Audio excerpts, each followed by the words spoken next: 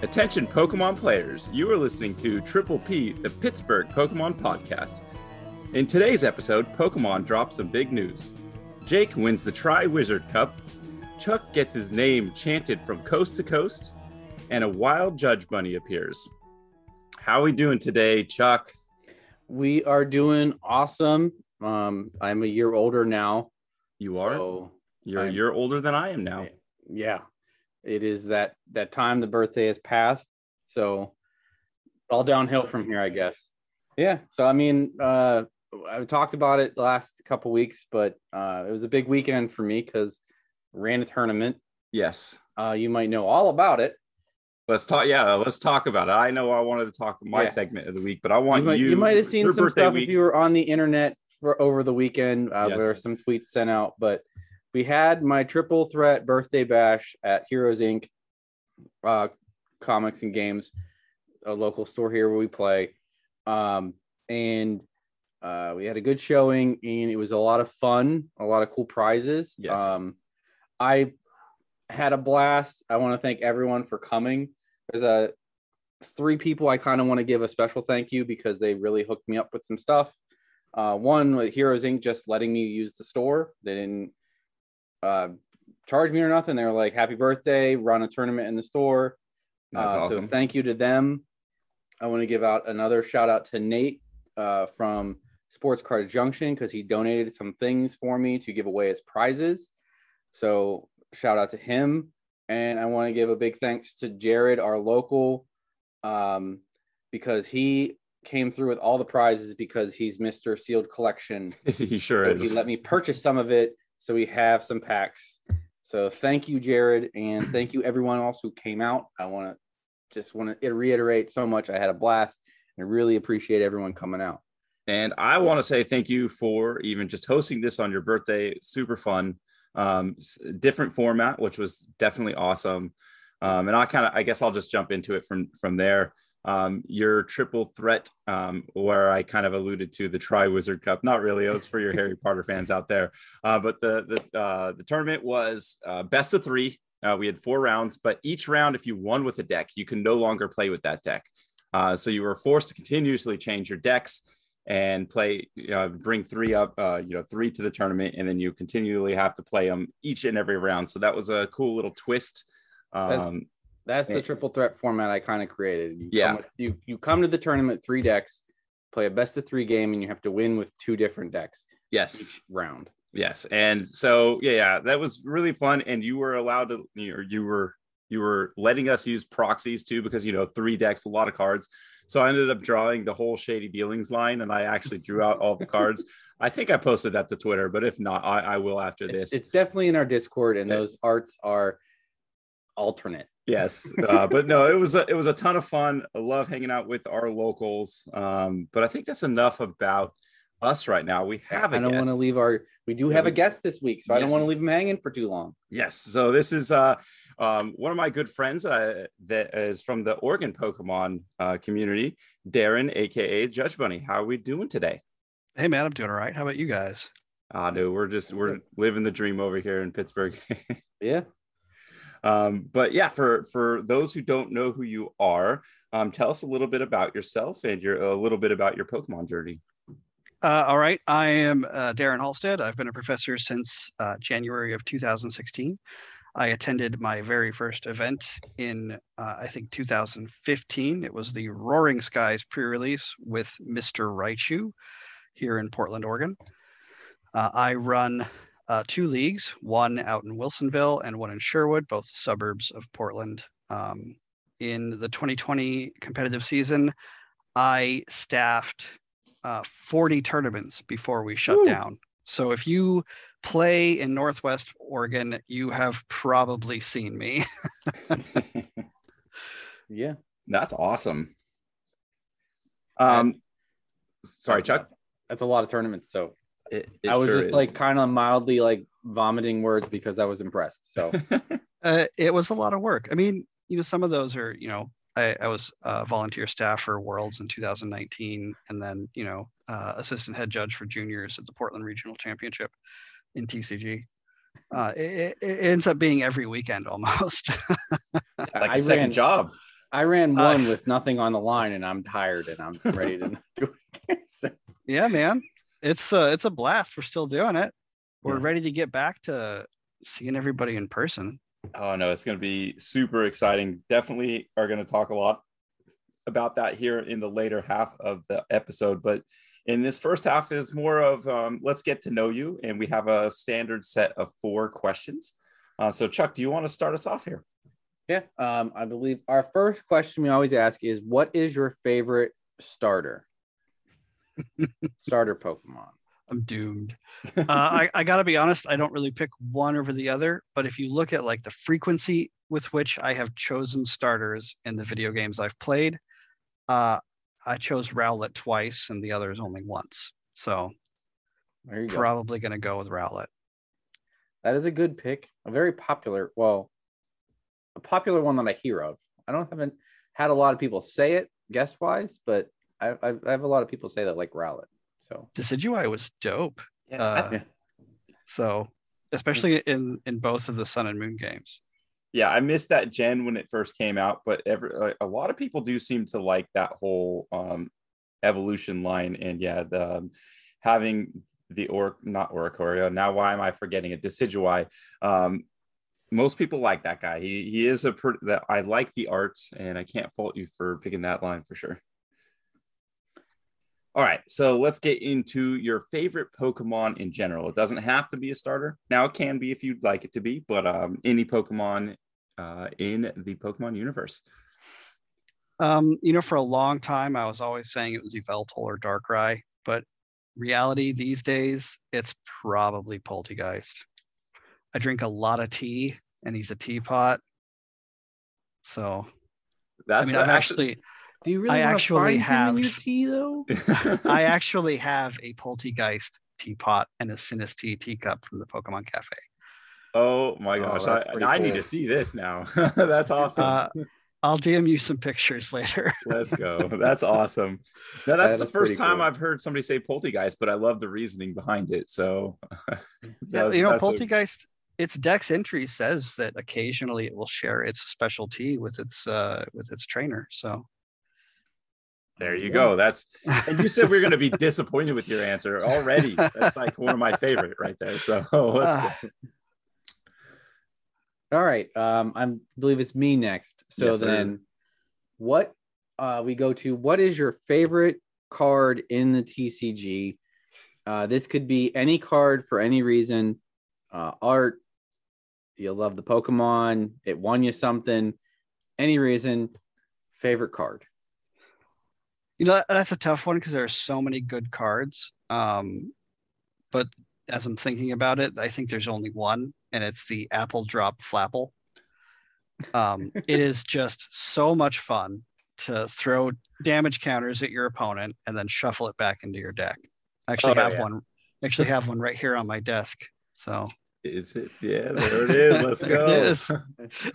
That was my first. That was the first Sableye deck that I actually made work well, and that was still when they had the stadium that you pick any I think that's still out there where you can get any grass type, so you kind of just recycle thing. Oh, well, it was Pokemon Communication. That was the card that was good with it. So you would just get Pokemon Communication, you get your Flapple, and then you just do whatever you want with it, and then like you said, dropping damage counters, and then just getting a Sableye to come up and just take a big KO is a pretty fun. Yeah, I'm actually working on a baby deck with it that uses the acidic mucus Flapple and the thick mucus Appleton from I think Evolving Skies, and Zoroark.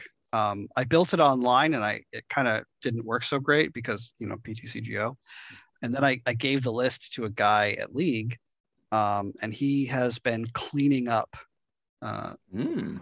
So like I'm a little bit like it struggles against Rapid Strike Urshifu, but man, he kicks butt against everything else. Yeah, and I'm getting a little jealous because it hits V's for 160 for 2 energy at a minimum. Yeah, and you can hit harder for 1 energy with the acidic mucus and thick mucus attacks. So I might have to build it in real life soon. I think Chuck has a little inspiration already. I can see Yeah. the wheels are turning in his head I right love there. decks. I love decks like that carve out niches and find corners to be successful. And Jake, remind me after. I'll send you the list. yeah, Let's do it. I can't wait to try it out. Maybe at League this week I'll bust it out and try to take home a dub. that sounds like a deck that's right down my alley. For sure. All right, All Jake, right. you got last question. Yes, this is the fun one. In your opinion, what card is the worst for the game? Now, this could be standard legal right now, or it could have been a card in the past that was standard legal, or just even in the expanded format. So what card do you feel is the worst for the game? Well, I feel like the game is in a healthy spot. I still hate playing against Shadow Rider. I think that it's just too much to attach and draw multiple times per turn. But realistically, and especially because Shadow Rider's fallen out of favor with the players, I think that the meta's in a solid place right now. And I'd hate to say that any one card is bad for it. As much as everyone likes to rag on Marnie, I think that's as much as she's burned me in the past. I think that we're in a really good place for play right now. So That's I'm a fair very answer. happy with the That's, cards. I guess, a fair answer. There's still a few cards in there, but I'll let it slide. Oh yeah, there are cards that I hate to play against, but I don't think they're bad for the game. I think I need to be a better player. That's actually a really good way to look at it. I think so. No, I for sure I'll let you pass on that. All right. Where are we heading next? Darren, you get to choose. You want to go a random card mashup, or do you want to go straight into trivia? I'm super bad at trivia, so let's do that first. Let's get it out. Okay, so this is going to be one that you guys can kind of tag team together because there are a few answers that you have to actually get there. Pokemon Collections has 25 cards in the main set and 25 cards in the Classic Collection set. Of the Classic Collection set, there are 8 evolution Pokemon in there. Now, you can exclude 3 of those, which the 3 are the Luxray, the Garchomp, and there was one other that, but out of all the basics, what are the 5 remaining basics in the Classic Collections? So I need to name 5 evolution Pokemon from Celebration's Classic Collection. Yes. Well, I mean, there's the Venusaur, Charizard, Bulbasaur in there. I saw an Umbreon. And is there a Dragonite? I don't think there's a Dragonite. No, I'm sorry. Oh, no. I messed up. I'm excluding the 3 Kanto starters. So. Oh, shoot. And not the level X's? No, you can't take the level X's. You can still take EXs. What about the promos? Does Dragapult count? No, Dragapult doesn't count. I'm pretty sure I saw an Umbreon. Yeah, does Umbreon count? Because that's not a promo. Umbreon is it's a star, right? Umbreon star. Yeah, that's a star, so that does not count. Because that's a basic Pokemon. Mm-hmm. Donphan's in there. That's a good point. Donphan is one of them. Claydol is one of them. Yep. I know this answer. I have no idea. Got 3 more. Luxray is a level X, so that doesn't count. Yo, is it cheating if I look at the Celebrations printout I have behind me? A little bit, but if you do it quickly and I don't see you, it doesn't count. Jeez. I can see it in my head. Right, does the Megas count? Yes. Yes, they count. So there's Mega Rayquaza. Yep. So you got 3, so you have 2 more. Was there a Mega Charizard reprint in there? No. There's Mewtwo EX. There's Mewtwo EX. That's what I'm thinking of. That's basic. It's one I'm missing that I want. Okay. In the sake of time constrictions, we're gonna call it. I'm so bad at Dark trivia. Gyarados and Gardevoir EX. That's the one I want. Well, yeah, I want Dark Gyarados so bad. How did I forget about it? I want the Gardevoir. Yeah, it's the Gardevoir. I'm surprised Chuck missed Gardevoir. That's his Pokemon. Because it's a prime. That's why I want it. She's a fire Pokemon for once. No one. I've not seen anyone pull it actually. It's just surprising. No, I pulled the Rayquaza, then I traded it to Jared because he really wanted it. So, nope, that was it for the trivia. Sorry for the stumble there on me asking it, but I think I got the point across. So you guys got 3 out of 5. Not too bad. Not too bad. Yeah, I got the 3 that I actually pulled. The other 2 I didn't. We'll blame it on your pull rates. Yeah. All right. So then now we do random card madness. Yes. All right. So Darren, just in case you don't know what we're doing, if you haven't listened before, we are going to pick a random card. I'm going to generate a random number 1 through 163 because we're doing battle styles, as we discussed before the episode. Mm-hmm. So I'll get a random number between 1 and 163. That'll give us a card, and we're going to decide whether that card is worth putting in a deck or putting in your bulk bin. Basically, is it worth using in a deck?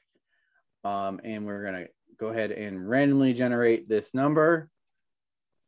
We have one number, 144. So we have a high number.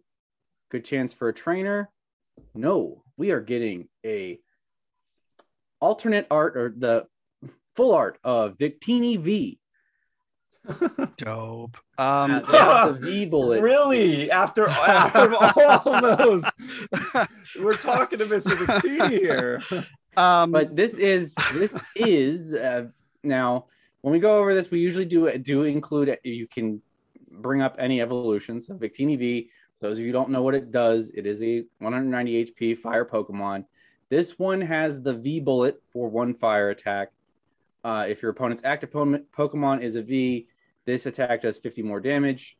And then it has Flare Shot for a fire and a colorless. Discard all energy from this Pokemon for 120 damage. Is Victini V worth putting? It sounds like a dumb question. Is Victini V worth putting in a deck? Well, I mean, yes, I think it does pretty well in that new Fliptini deck that's been going around. I don't know if you guys have seen that one, but it's a blast to play. I'm pretty sure I took prizes with that second attack at League this weekend. So I'm 100% going to keep that one in my deck. So there is no chance this is going into binder for you. I mean, until Victini somehow stops being good. All right, so Victini VMAX is still a great attacker. So yeah, Victini VMAX, super good attacker. Although for me, if I were to play Victini, I think I would want to go with the regular Victini from base set, and maybe do a 4/4 with the base set Victini V over this. I know some people will use it for an alternative attacker. But just spreading flames with the V seems pretty good, and you want to get that out as often as possible if you're not attacking. So I would say that particular Victini goes in the binder.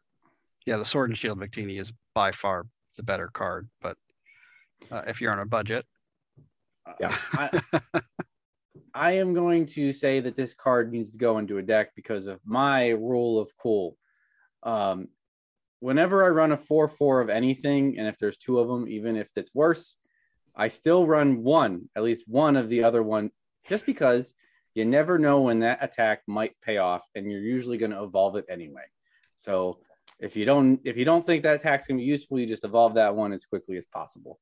I do it in Shadow Rider, I do it in Ice Rider, do it in all of them. Maybe it hurts me, maybe it doesn't, but I like doing it. So if there's 2 options, I usually bring at least one of the lesser option just in case. 70 so HP it will go Sobble. in a deck. At least in my house. Hey, I play the 70 HP Sobble in a couple of decks on purpose. No, I know that's just a different argument. I was giving him a little bit of grief about that the other day. You can't do that with Sobble though. It doesn't work. Nah, right. But either way, so that was like our first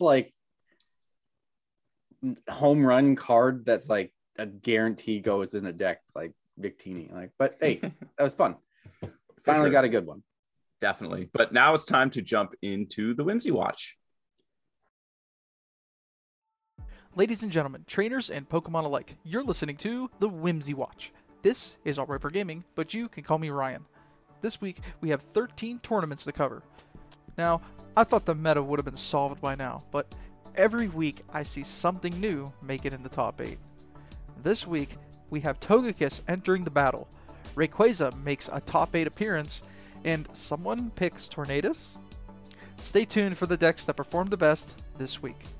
Coming in at number 4, we have Urshifu Inteleon with 8 instances in the top 8. Urshifu Inteleon still shows that it is mighty and strong and should be feared in the meta. Coming in at number 3, we have Sylveon and Leafeon Inteleon. Sylveon shows us that Rapid Strike Pokemon are truly something to be feared, just like that bear that we just talked about. And Leafeon Inteleon shows us that consistency is always key to winning your games. Number 2, we have Jolteon Inteleon. Jolteon Inteleon, with 11 instances in the top 8, shows us that having a 1 energy attack, free retreat, and sniping damage is kinda good. Last but not least, number 1, we have Dragapult Inteleon. The champ itself comes in with 21 instances in the top 8, showing us that the true king of this meta is Dragapult Inteleon. That's it for our best performing decks of the week. Let us know on Twitter at WatchWhimsy and at RI4Gaming what your favorite deck is to play. I better see some Togekiss, Rayquaza, and Tornadus because those guys made it into the top 8, so don't be shy with telling us your favorite deck. Now, onto the decks that took home the gold. We had 4 decks taking home 2 tournaments this week, those being Urshifu Inteleon, Sylveon, Jolteon Inteleon, and Ice Rider Inteleon. And all the other decks this week took home a single victory, those being Dragapult Inteleon, Leafeon Inteleon, Shadow Rider Alcremie, Zacian, and Victini. That does it for this week's Whimsy Watch. Be sure to join in the roundtable discussions on the Discord every Wednesday at 5 p.m. EST for the most thought-provoking discussions and the best debates. I hope you all enjoyed and had a wonderful time. Until next time, be safe and take care, Pokemon trainers. And back to the cast. And we're back from that fantastic Whimsy Watch. And from there, we are going to move right into the news. We missed a lot of news because we recorded a little early last week, so we're kind of late to the party this week for the news. But yes, we have a lot to go over. And the first thing we want to talk about in the news is that we did get our Fusion Strike pre-release promos released. So we have the four Pokemon that you will possibly see in your build and battle kit. I'll go over those. You may just go over all 4. Or do you want to go back and forth, Jake? You can just go over them. That's fine. All right. I'm just going to go all 4, and we can just say which one we think is the pick. Yeah. Because we have Oricorio, the fire Pokemon, with the cool ability to your Fusion Strike Pokemon take 20 less damage. We have Pyukumuku, water Pokemon, with the Pyukumuku Fling ability, which lets you put that card at the bottom of your deck and draw a new card. So it's kind of like a cool cycling card. Then we have the Deoxys Fusion Strike. It's the everything Pokemon, does Fusion Single and Rapid Strike all on one card with a cool big hit attack that might be nice in a pre-release. And then we have the Latias Dragon Pokemon. It's the Dragon type this time, with the Red Assist, which is cool if you happen to get a Latios in one of your build and battle kits, because then you can attach an entity to it with a cool attack that helps prevent damage from VMAXs, which you most likely will not see in a pre-release. So of those 4, who do you think is like the big one that you kind of want to see to help you in a pre-release? Or is there one that you kind of want to see because it's a cool Pokemon to pull? Let's let our guest take the first swing at this one. Oh man, I am 100% going for Oricorio on this one. Oh yeah, and what is the reasoning you like Oricorio over the rest of these? So a couple of weeks ago, I watched the Champions League Kyoto tournament, and that Mew VMAX Fusion Strike with the Oricorio and the Genesect was dope. So I'm looking on building that as soon as those cards are out. Yeah, definitely seems like a pretty versatile, kind of like backup, well, not like support Pokemon, not necessarily an attacker, to make those decks a little bit tankier. Well, I did forget to mention, because it does have a pretty cool attack when we talk about damage counters, that the Mew VMAX can use any attack might take use of with that passionate drop attack, where you put 5 damage counters on your opponent's Pokemon in any which way you like. So if Mew's taking a few hits with maybe that Genesect V attack, where he's dishing out 210 damage, he might be able to sprinkle little damage counters every now and then, take multiple prizes. Yeah. Which I didn't watch, but cool. I'm guessing, is that what they did? Or is it just the extra damage reduction that just helps too? I mean, that's obviously going to be a good ability too. So I don't speak Japanese. It looked to me like they were mostly doing the big attack off of the Genesect. And it was just there for the ability. But I could see that sprinkling 5 damage counters coming in pretty clutch to take out some wounded thing on the bench and win the game. Yeah. Versatility. I think that's the biggest thing with this. So it's a defensive card, and it can kind of snipe if need be. For me, I think, though, I like Deoxys just because it's the first that is all 3. So it's single strike, rapid strike, and fusion. And with that, Phantom Burst for 80 damage plus another 80 damage if there's a fusion energy attached to him. So with it being a rapid strike as well, you can even put like the water fighting energy on him, and then put a fusion strike, and then that's a pretty decent attacker for a 1-prizer. So I do like the versatility. Depending on also other trainers, you're able to potentially search them out and have some weird combinations potentially down the road because of its versatility and its typing. Yeah. I like all of them. I think Latios for me wins the cool factor. I would just like to have that card because I like Latios and Latios. But probably not going to help you that much in your pre-release. I think in the pre-release format, honestly, I think Pyukumuku is going to be the most awesome card to have for pre-release. Just more draw on pre-release is best. True. Because I'm the guy who decked himself 4 times in pre-release that one time, just because I put all the Crobats in. So you want Pyukumuku to help you deck yourself? Yeah. No, I think Pyukumuku will just help you see cards, which is obviously a hard thing. It's harder to come by in a pre-release format, so it might help your deck a little bit. Because Oricorio will be great. I don't know what we're getting in there, but if you don't have any Fusion Strike Pokemon in play, it's not really helping you. And then Deoxys is cool because it has all 3, but if you have none of those energies in your kit, then you're not really, it's not really getting any bonus either, and you're never going to get 80 more damage. But I mean, I think I would be happy with any of the 4. So I think they're all going to be cool cards later down the line. No, for sure. All right, let's move on. We got another big piece of news that we happened to just miss the day after we recorded. Yeah. The big new mechanic that's not a strike name. We have V-Star evolutions and abilities, powers. That's what they're going to call it. V-Star powers. Yeah. So we've only seen 1 card, and of course it's Arceus.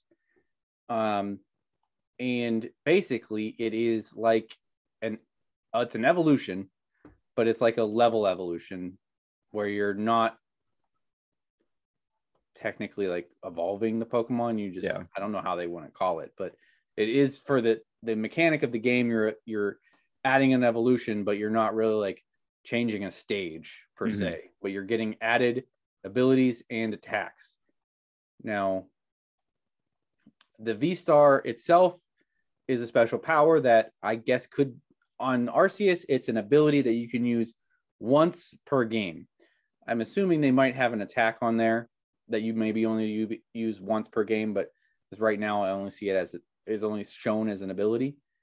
So basically bringing back GX attacks, but on Vs with a special evolution. So I think it's pretty cool, actually. And the V stars are still 2 prizes that you can't just drop them down. You have to evolve. So it's not something you're doing in 1 turn. Yeah. So I like the whole idea of it. What is we'll go to Darren first again. What's your take on the V Stars? I'm going to reserve judgment until I see something more than Arceus. The Arceus card is okay at best, I think. I'm not personally, I'm not super hyped yet, but if we start to see something amazing out of it, I mean, yeah. Especially if we see less VMAXs getting printed and moving back towards a 2-prize game instead of a 3-prize game. I think that there's some potential there, but I'm not looking forward to having 2 special markers and expanded where you've got your GX marker and your V-Star marker. Oh, come on. That's going to be great. Pokemon, get one more so we can have 3 tokens for one time. Well, why stop there, man? If my entire playmat isn't covered in markers and cards and V unions with all those tokens, and then you just kind of flip, and just put as many shenanigans on the board as possible. Then you gotta boss it, and then for sure. I think it's actually really, really cool having at this point in his ability with Arceus, but not limited to that necessarily for another one-time attack or ability per or V star, whatever you call that right now.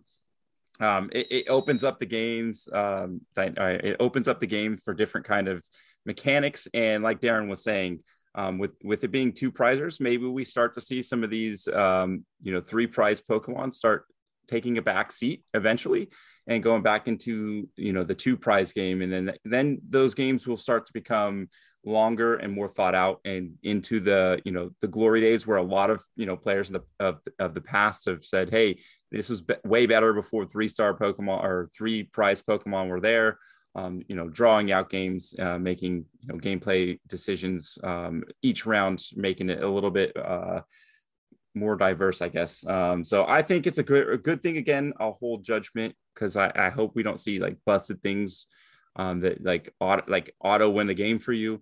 But as long as it can kind of open up options for different mechanics, I love it.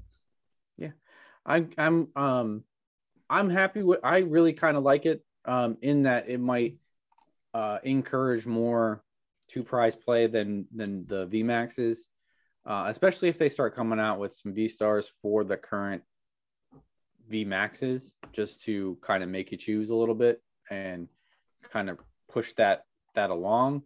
If they do, or just because what I do like about what you're kind of getting the hints with the Arceus V star, because you're going to put it on a V, which he's getting 60 extra hit points, taking it up to 280, which is out of the realm of one-shotting for a lot of VMAXs, not everyone, but you're putting it a lot harder to maybe KO right away, which is good, but then you're still keeping it 2 prizes. And their attacks and their abilities aren't crazy. This one isn't over the top. So if they're similar, if they keep similar and things like that, then I think it could be really cool in going back to more of a 2-prize meta where we're trying to take 3 KOs rather than just 2 big ones. So that is pretty cool in my eyes. I'm pretty excited about it. All right. And then the last bit of news we got, which is also going to kind of transition to what we brought Darren on to talk about in general, is Championship plays back, baby. Let's go. Play Pokemon is resuming in-person leagues and events, and there's some dates scheduled already for some regionals and some ICs. So we brought Darren on because he's in Oregon, one of the guys that helps run all these things and has been through multiple seasons. So we kind of want to get the lowdown on what we can kind of expect, because me and Jake are new to the championship run for Worlds. So we're anyone else who's also new, we're trying to learn, and we want to pass that on to anyone who listens. So So I do want to, before we go on about all the information, first and foremost, for any of these official Pokemon events, you will be required to prove that you are vaccinated, and masking is required with I believe it's what, 3 feet of is it 3 feet of 3 feet of distance? 3 feet of distance between games. Obviously, your opponent is sitting right across the table, but from your left and right, that's 3 feet. So if you are planning on jumping into these events, just know that you will need to be vaccinated and have proof of that, and be okay with the whole mask thing. So I highly recommend, especially if you want to start playing some Pokemon, to get that done. Yeah, get it done now. Yep. I believe they're also recommending hand sanitizer between opponents. Yes. So Yes. invest in some hand sanitizer, because a lot of your TOs are doing this for free. And if you're using that much hand sanitizer, invest in some sort of moisturizing hand soap or lotion, because your hands are going to hate you after a few weeks of this. Oh yeah. I can, especially because this is going to be a quick and condensed season. Yeah, I don't know if we have a Yes. starting date with all the locals yet.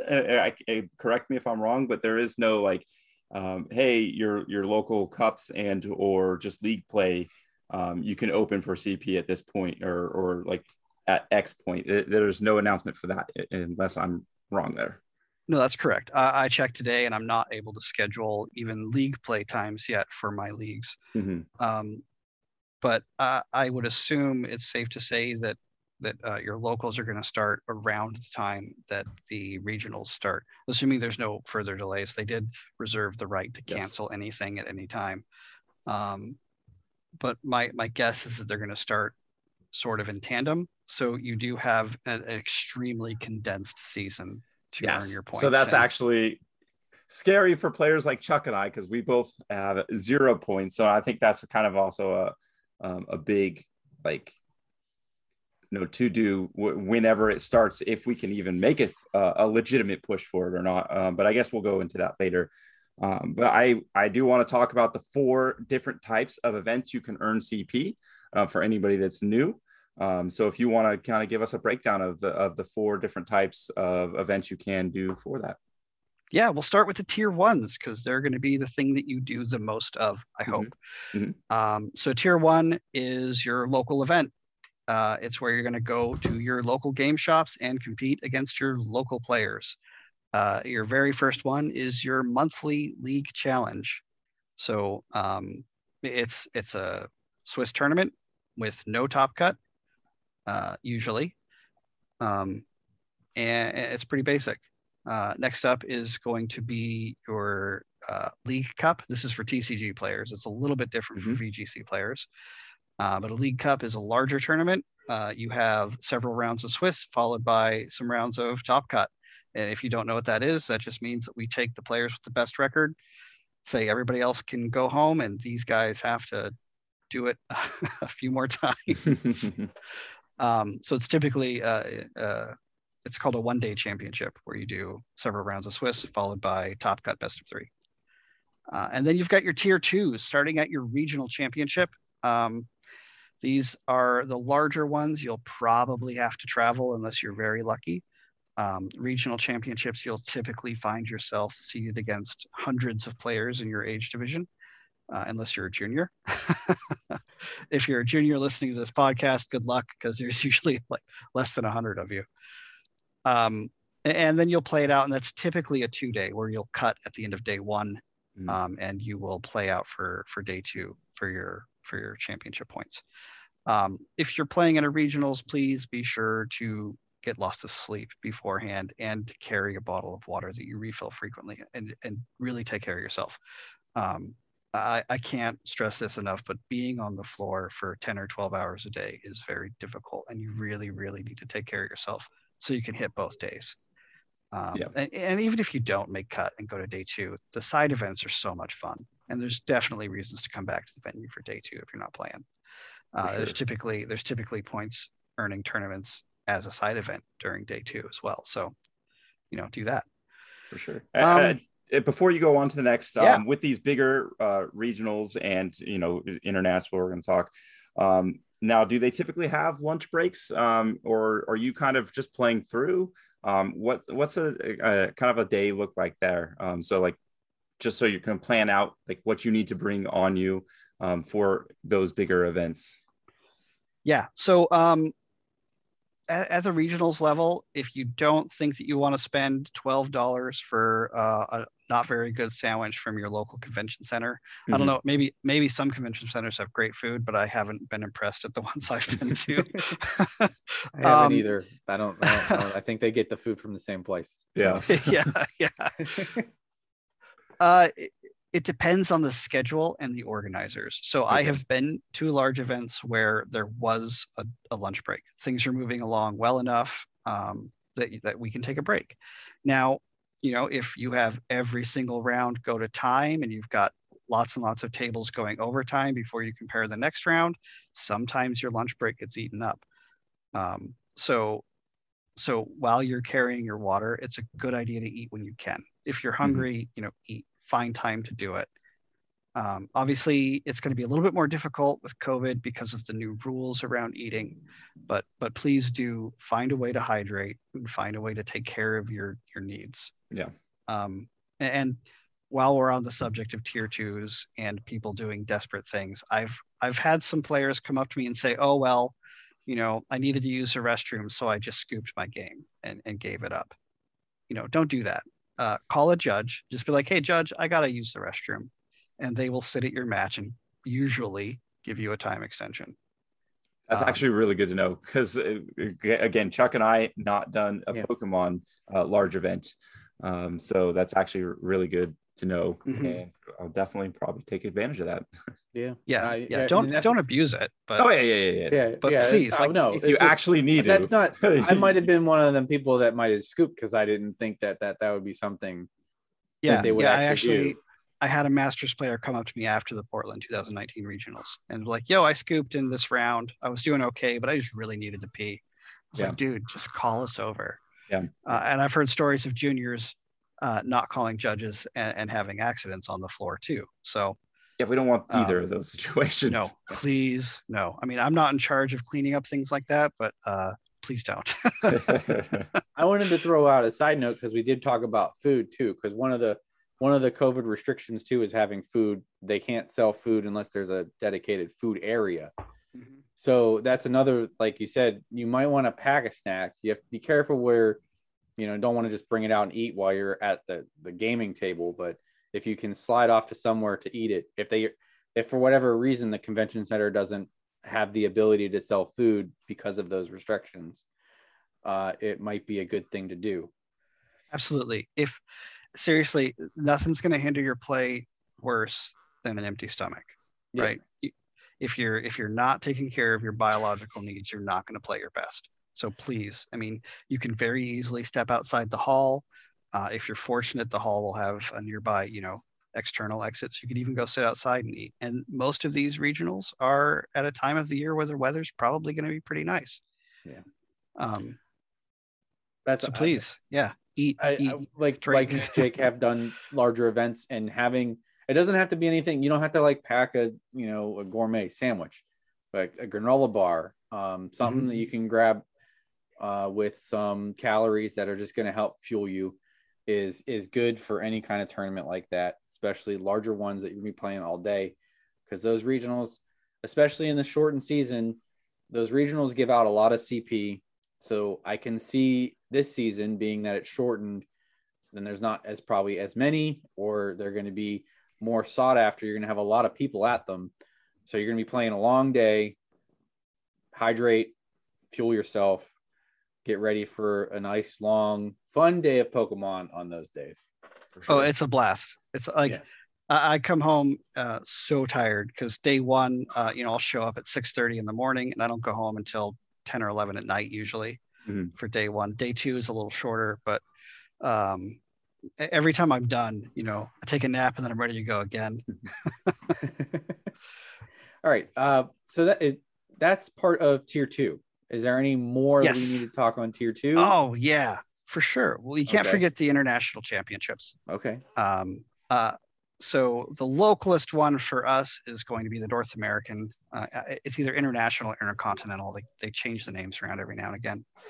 And that's going to be in Columbus, Ohio, usually in July. And usually the North American is the largest Pokemon tournament of the year. I have not personally been. I applied last year, or not last year, 2019, and they didn't pick me. But it's a huge tournament, and it's on the level of the World Championship. They're fantastic events, and I cannot wait to attend one. Yeah. And then, of course, I'm jumping in. Sorry. It's on Pokemon's website. It has it scheduled for the North American International Championship for June 24th, 26th, 2022. So in Columbus. So mark your calendar. I'm going to that one. I'm going to apply to be staff at that one, so we'll cross our fingers that I'll see you guys there. Hopefully. Yeah. That'd be awesome. There. Pokemon, if you're listening, please choose me. Actually, yeah, it's going to be a great event. And I would suspect that right around that time, within a couple of weeks after that, is going to be your last chance to earn championship points for the 2022 competitive season. Yeah. So let's get into some of the point breakdowns. And I guess so you're thinking that these, the local level events will open up around the same time as, your regionals and before the internationals, but, not too far in advance. I mean, cross our fingers that I'm wrong and they kick off like right now, because I'm ready. Yeah. I'm just trying to, as for our listeners, for myself and Chuck, starting from 0 points, if they start around the regionals times, it doesn't sound like there's going to be just even enough time to enter in enough events to qualify again, unless you win internationals or win 2 regionals and X events too. If they would start right around, you said challenges are once a month. Mm-hmm. And then how many cups does the store only do? 1 cup? Right? I didn't say that. Cups are once a quarter. So I think that we're going to get 2 rounds of cups for this season. Okay. Now, there is a best finish limit for league challenges and league cups. You can earn points from 8 events. And what that means is that if you play at 10 events, only your best 8 finishes will count. So if you had 4 fourth place finishes and 3 third place finishes and a first place finish, they're going to drop off some of those fourth place for your top 8. Mm-hmm. So you could, in theory, earn almost all of your points just from league cups. In theory. Yeah. You just need to hit 8.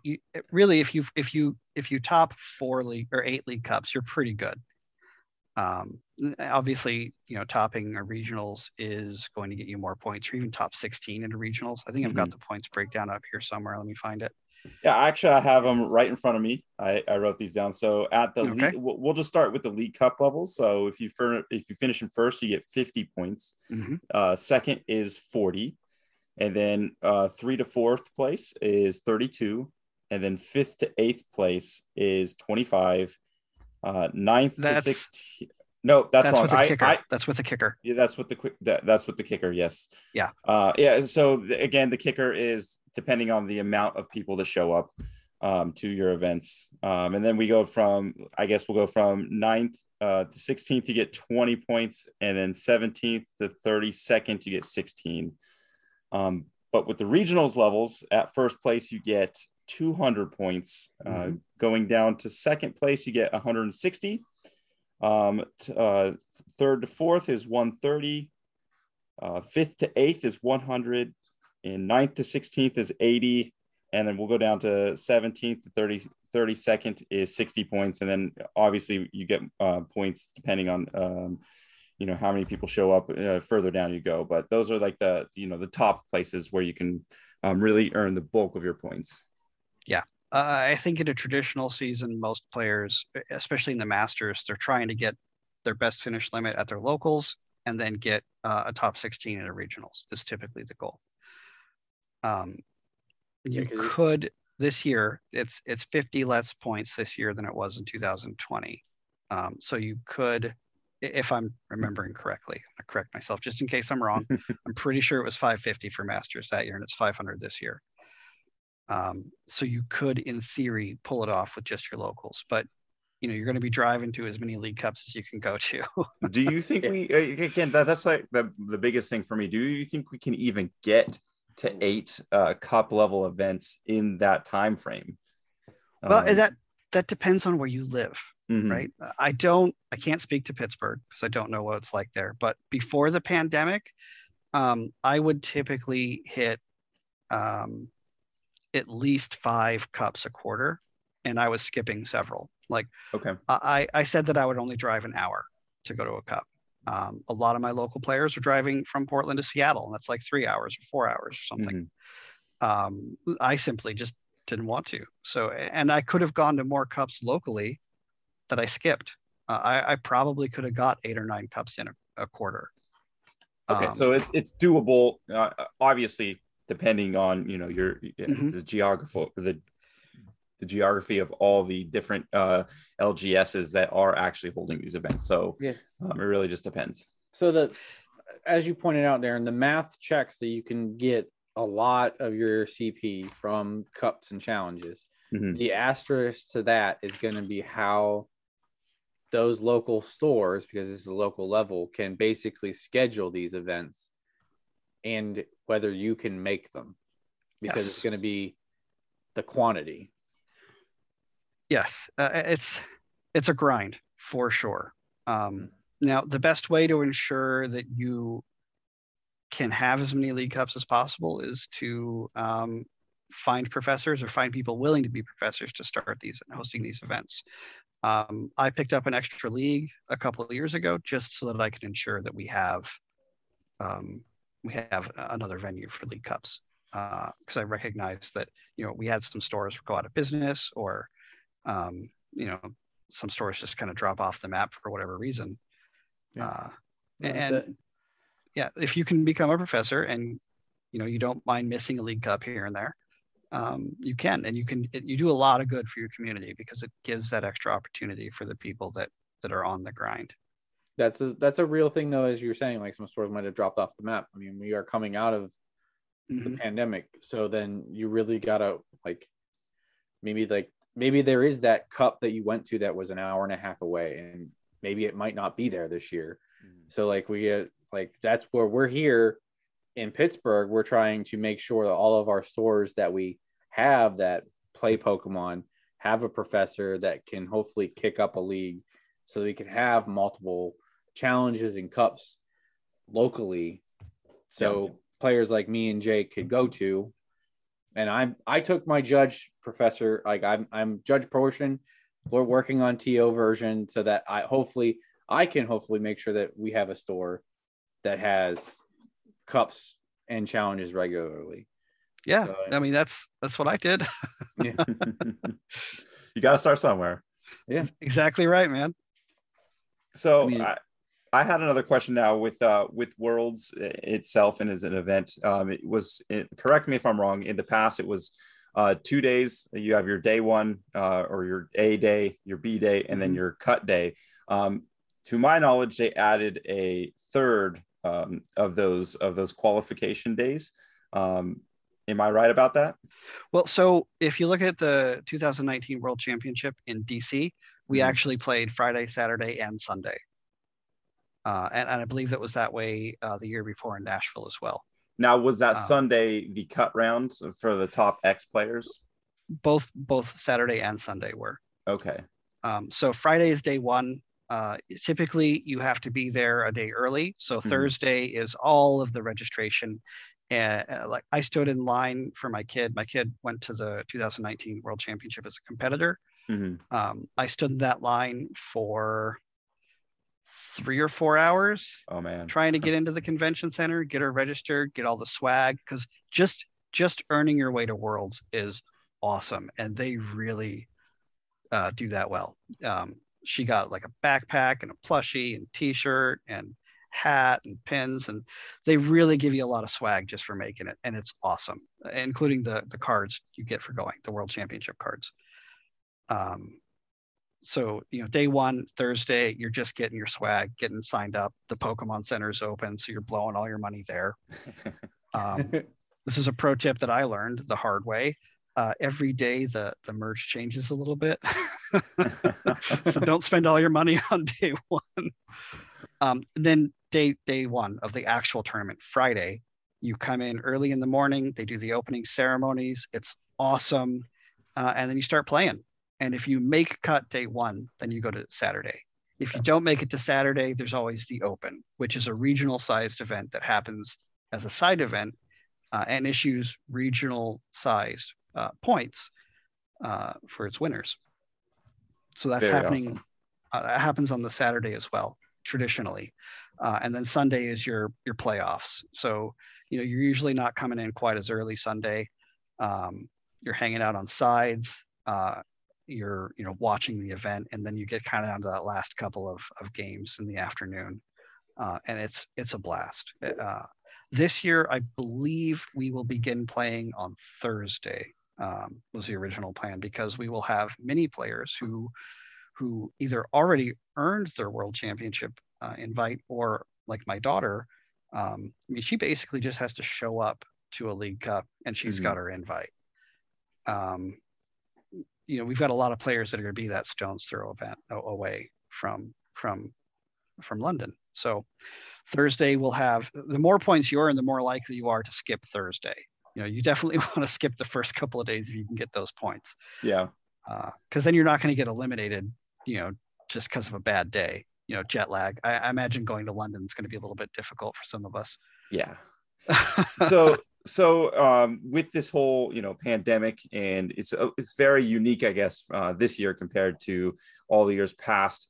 Are there going to be kind of accommodations for, like you said, already people have already made enough points to make it to Worlds, so that hopefully for them they play that Friday event. But are they adding anything for players, like starting from zero for another day of cuts, or is that not going to be a thing? Well, I think that's what Thursday's for. Okay. They haven't come out with a ton of details yet, but for you guys, and I hate to say it, but the 50-point slash on the championship points was kind of a big deal. Mm-hmm. You still have to earn 500 championship points for masters. I think 350 for seniors, and I think even less than that for juniors. But it's still a slog to get there. But then you'll make it to that Thursday event. And I want to reiterate this: just getting to the World Championship is a huge deal, and it's worth congratulating. Here in Portland, we sent most of our seniors. I think one of our juniors went, and I think 2 or 3 masters only out of all of our players. Mm-hmm. So it's really difficult. And if you make it that far, that's awesome. Just playing Thursday is going to be dope. And then play in the Open, right? If the more points you get, if you have enough points to qualify for that Friday or the Saturday, that's awesome. But Thursday is going to be, if you hit that 500 points, you're playing on Thursday, and that's worth celebrating. Oh, for sure. Especially, in a condensed schedule. I know you said they knocked off 50 points, but still, a lot of time was knocked off too. And no fault to the Pokemon. I mean, they're doing the best they can in the situation that, they have been dealt, where the world has been dealt. So for sure, if you make that Thursday, day one, even if you have to play more, and you're at a little bit more of a disadvantage, props to you for making it, because it's going to be a grind for sure. I don't think anyone's complaining that there's the opportunity. I think most of us just want to, most want to get out there. What's the point we need? All right, let's just go get it. Like, whatever the grind's going to be, I think everyone's ready to go get their points. Let's do it. Well, I'm ready to drive. Yeah. And, keep in mind, you're all going to be out there doing it together. We're a community, and we really need to support each other. And the more that we support each other, the more of us can experience the World Championship. Exactly. Don't cheat or don't give up any wins or anything. Have good sportsmanship, but support your players, right? Mm-hmm. Exactly. That's kind of what we did talking about last week's episode, where we kind of treated last week's Sunday Open as a regional style event and just trying to boost each other up, where, one of our guys ended up winning it. And that was almost as much of a joy watching and seeing him be able to, have that kind of success, even, past, your own success level. It's always good to see, your community get boosted up. So that's what it's all about. Yeah. 100%. Yeah, that's why I do it. For sure. So now we kind of talked about what it will take for players to qualify for Worlds. With the condensed schedule, different points values. How or what does it take for a professor? You've done. You said you've done regional levels and other high stakes events. What does it take for a professor to be able to earn their way to Worlds as a professor? So it's a little bit different. I know you talked about professor points. Mm-hmm. So we earn points just like players, but our points are used to get us professor swag. Okay. So if you see someone wearing a professor hat or a judge shirt, or they have a judge clipboard or something, they probably got it with their points. The judge shirts, if you don't have one and you're a professor and you go to a regionals, you'll probably get given one or loaned Mm-hmm. one. Um, if you want to be on staff for a regional championship, keep an eye on the professor forums and the professor Discord server, and there will be opportunities to apply. The application is typically pretty simple. Just keep in mind, a regionals will have, less than 100 staff members, and there are going to be a lot of professors gunning to get back. So, for example, the Vancouver Regional Championship organizers have reached out to me to let me know that I'm going to be there, and then my application is mandatory, so I don't get to skip out. Oh no. But then, if you want to do something like an international championship, um, it's that application process.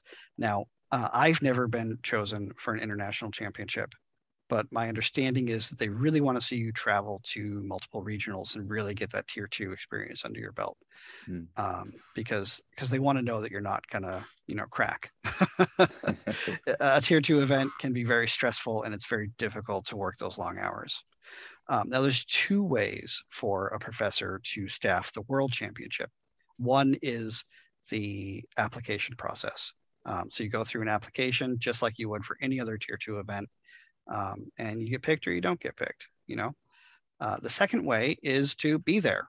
They only pick a handful of staff, and they get there, and then they really need those volunteers. Volunteer staff is a little less prestigious. You don't get quite the swag, but you still do get compensated fairly. And that's actually how I staffed the DC World Championship. I was a walk-on volunteer. I'm fortunate to know some of the big names in the professors. So I was pulled aside by one of them, and he told me to go find a specific person and to tell them that he sent me, and that they would put me to work. And so I found myself on the DC Open Masters Pod 2 as a floor judge, and that was a blast. Oh man, that's awesome. Yeah. I almost didn't get to do any side events because I wanted to do a lot at DC, but I managed to pull some out on Sunday right at the last minute. So going into those those level 2 events, you said it could be stressful. Do you have any stories of maybe stressful situation and maybe how you dealt with it that could put you in a good limelight to your the comrades to maybe help say, oh yes, this guy has what it has to be cut out for the job? Well, there was a time at a regional championship where we were watching a player for some suspect behavior. And it was day 1, and towards the end of this round, it was one of the final rounds in the evening. And naturally, there's a crowd that gathers. Well, before COVID, I imagine we'll be dispersing them this year. Yeah. But you get that crowd that's watching the game, and we're watching this player to make sure that he's not doing anything, untoward. And he's, shuffling his deck, and he's doing the declump. And I'm watching for a very specific thing as he's shuffling. And he's doing the declump and then shuffling. And then a player behind me starts shouting at me that that declumping is illegal, which, by the way, players, declumping is not illegal so long as you do a sufficient shuffle afterwards. So this guy behind me just starts freaking out and yelling about how the judges should be doing something. which naturally now the player knows that the judges are going to have focused attention on them. So he didn't do the thing we were looking for. Mm-hmm. But we ended up having to pull the player that was yelling aside, and I spoke to him a bit, and then I went and got the head judge who dealt with the situation, as I was not the head judge at that event. Mm-hmm. So one, if you're watching, don't yell at the judges. If we're watching, we're doing it for a good reason. Mm-hmm. And two, I guess two, just don't yell at your judges ever. Yeah, I mean, this is don't yell at situation. players. Yeah, and I've had other ones. I was the assistant head judge for juniors in 2019, and the kid who eventually became the champion. Some of you have heard the story on the Gooby streams, I'm sure. He dropped a card during a shuffle in early in the game, and that actually it went under his backpack somehow, and someone on stream caught it. We paused the game, and so for a little while, actually for most of game one, he was playing with 59 cards, which is legal deck list, illegal deck, which is a pretty severe penalty, and we really needed to catch it early on. We tore apart the stage looking for this card. This game was paused for so long. I think we were on stage for almost 2 hours. Oh, geez. It seemed like almost 2 hours at the time. And I mean, we tore apart, we lifted up the table, we moved the chairs, just trying to find this one card that he dropped. It ended up being underneath his backpack somehow. It was crazy. But yeah, those are situations that you maybe not necessarily think you would be in. But yeah, I can definitely see where that one card can make the biggest difference in many different aspects of the game. So it definitely need to be a legal board state. So yeah, you got to do those kind of things. Well, that's the stressor you were talking about. Like, they don't want you to lose they want to make sure you're cool and calm under the pressure to get to those higher events. So if that happens at Worlds, they want to know that the judges there are going to be calm and can handle that situation. Yeah, it's always it's stressful to make a ruling at a big event for sure. And I've seen some rulings go kind of sideways at some big events too. So you got to watch out. For sure.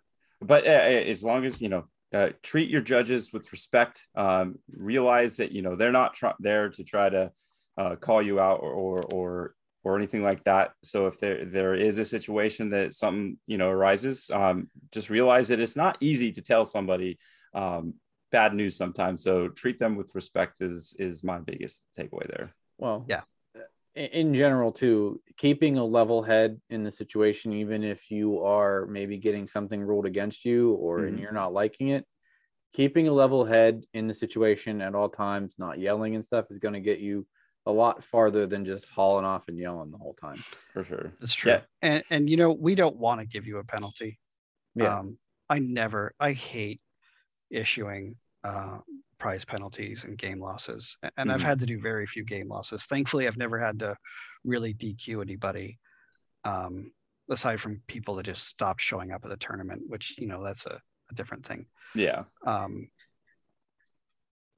We're there to ensure that the game is fair and fun for everybody. And if you made a mistake, just own up to it, man. Like, if you're easy to deal with it, you're less likely to get it escalated. If you draw an extra card, yeah, it's a 2 price penalty, but found that out this weekend. Yeah, we have all done it. Yeah. And at that point, don't get mad at your the judge or anything, because then you might misplay again and then escalate it in a worse way. You just got to focus down on your game state and go from there. Because don't let the penalty get to you, because I've seen players get that first penalty and then make a string of mistakes that end up costing them the game. I saw one player on the DC Open. I gave him a double price penalty for drawing an extra card, and 2 turns later he did it again, and a couple turns later he did it again. It cost him the game. Exactly. Yeah, I know it's tough. Just focus on your game and don't let it get to you. All right. Yeah. So, do you have anything else there, Chuck? No. No, I just reiterated that I found that out myself this weekend, that drawing an extra card is a 2 prize penalty. Hey, did you give that player a two prize I mean, penalty? it was my event and I was playing in it, so we'd have an even amount of people. And I fleet-footed when Path to the Peak was out, so I drew an extra card that I shouldn't have. I asked Steve, our other local judge, what's the ruling in this case? Because I caught it myself. Yeah. And he was like, that's technically a 2 prize penalty. And I was like, all right, you get 2 prizes. And I was like, but we're going to continue the game now. Exactly. But remember, you don't draw the prizes anymore. What do you mean? You have to take 2 fewer prizes. You don't draw the prize cards when you get a 2 prize penalty. Oh, really? So your opponent only needs to take 4 prizes, but those 2 prize cards just kind of get pushed to the side? No. They just have to take 4 prizes. And now it used to be that we would see some unscrupulous folks get that 2 prize penalty and then drop an in. So their opponent is immediately punished for having fewer prizes. Oh, geez. So now the rule is that you just, unless they changed it, and I haven't seen any documentation yet. I did not know that. I gave them the cards, but I mean, no, yeah, that's what it used to be for sure. We did that all the time, but it's as of the previous season that I played in, it would just be, the penalty was issued. You just have to take 2 fewer prizes to win. Oh, that's a good little tidbit to know. I actually had no idea as well. Double check with your local professor. These are things that I'm learning as a new judge myself. So yeah. Hey man, if you ever have any questions, you know how to reach me. Yeah, for sure. All right. So before we get going, do you have any other tips for players and or judges now that we are starting to transition into IRL events, going with Pokemon events, official events coming up in the future? Any general tips that you have for players and or judges? Well, stay hydrated, get vaccinated, and wear your masks. And then for the players, just remember your judges are almost always volunteer staff who are not, they're spending their own money to be there with you at those big events. They're not getting paid for it. We get paid in swag. So remember that we're here for the love of the game, and we just want to have fun like you. Very cool. Very cool. All right. So I think that's going to do it for me. There was a lot to unfold there. I think we're just super excited that, there is the light at the end of the tunnel when it comes to, official play again. Yeah, I'm stoked. I'm super stoked for official play and trying to make that run. I just want to try and qualify. Getting to London is another matter all into itself. But if I can say that I punched that ticket, and then I'll worry about getting there when I can. So yeah, I'm excited for that run, and I'm ready to I'm just looking forward to it. Yeah. So. I'm looking forward to the run as well. Make it or not. I'm just excited to get my feet wet at a big tournament and see kind of what Pokemon puts out, because I've heard these are legendary tournaments. The regionals and internationals. I want to see how they do it. I know we've done it in other games, like I've said many other times, but I can't wait to just kind of get out there, play some meaningful games, and meet some of the people in the community that we've become friends with. Just from Discord to our podcast to everything there is in between that. Yeah, I hope that the NAIC hopefully draws some of the guys we've met via Oregon and this East Coast, West Coast thing that we got going on over here. I hope it draws some of you guys out to the East Coast, at least for international, so we can see each other face to face, maybe play some games against each other in real life rather than online. Yeah, I'm gonna apply. Cross my fingers. I hope to see you in Columbus. I know I want to be there. Hopefully we see you there. But with what Chuck was just saying, I forgot to mention it because I did kind of do it in our intro. While we were at our the Tri Wizard Cup or whatever you call it, Gumi was on stream, so I just had her up there and I said, can we get a Chuck in the chat? She started chanting, and I believe, Darren, you were in her chat room going Chuck, Chuck, Chuck, and then everybody at the store was going Chuck, Chuck, Chuck. So you were getting your name chanted from the West Coast to the East. Yeah. Yeah. I mean, I'm one of her moderators. I can't resist a good Chuck. Yeah. I mean, I love it. I mean, it was kind of funny when you started that, but how it's just grown. I mean, I love it. And then when you got it to go, like when she did it on stream yesterday, on like everyone was basically going. I mean, it just makes me feel good that I don't know, like people were wishing me a happy birthday on both sides of the states. So I mean, we love you, great. Man. Yeah, I really felt it. So thank you all. Yes. All right. Well, before we let you go, Darren, do you have any shout outs or plugs that you want to throw out there? Oh, I can't go without saying something about Oregon Pokemon. Do it. It's Oregon, not Oregon. Chuck. So check out OregonPokemon.com. That's our website. It lists all of our events and the Gumi Gumi stream because she's one of our locals. And then keep an eye out because this Tuesday we are announcing the date and format for the Gumi Cup for November. The Scoobies tournament. I run the back end for her, so I cannot wait to see all of you playing. And keep an eye out because we're going to have a very special announcement for this month's Gumi Cup. Hey guys, it's Chuck jumping in here because we have an update on this tournament, this Gumi Cup that we're talking about. It's going to be on November 27th, and we'll have awesome prizes as always, but we'll be including the potential for raffling multiple tropical beaches for PTCGO. That's right, multiple tropical beaches. So go on and get over to OregonPokemon.com or to Gumi Gumi over on Twitch for more info on how to register for this tournament because it's going to depend on how many people show up. So we want to get as many people in there and spread some Pokemon love. It's Oregon, right? Or is it Oregon? Am I saying it wrong again? I don't know. Darren will yell at me again for it later. And I cannot wait for people to find out what it is. Otherwise, come say hi to me at the Vancouver Regional Championship because I'll be there in my judge shirt. I wish. that is the dream, to be able to go to Vancouver. And if I could go there and play some Pokemon and meet you there, I will. I'll see if I can make that work. I can't wait to see you, man. And I can confirm that the Gumi Cup is a fantastic, fun time and tournament to play in. So I suggest it. Yep, I third that. Unfortunately, we couldn't this time around because Chuck's birthday tournament was my birthday got in the way. Yes, that's okay. We should have known it was your birthday and scheduled around that. I'm sorry. That's my bad. All right, it's all good.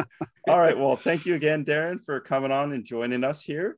If you want to get a hold of us, you got myself at Panux1 over at Twitter, and you got Chuck at Watch Whimsy, as well as Ryan 2 weeks ago to this recording's Sunday Open champion at RY4 Gaming on Twitter as well. And then you got Darren, you're part of the Oregon group, so check him out there at the OregonPokemon.com. And I think that's going to wrap it up for us. Yeah, thank you, and we'll see you all next time.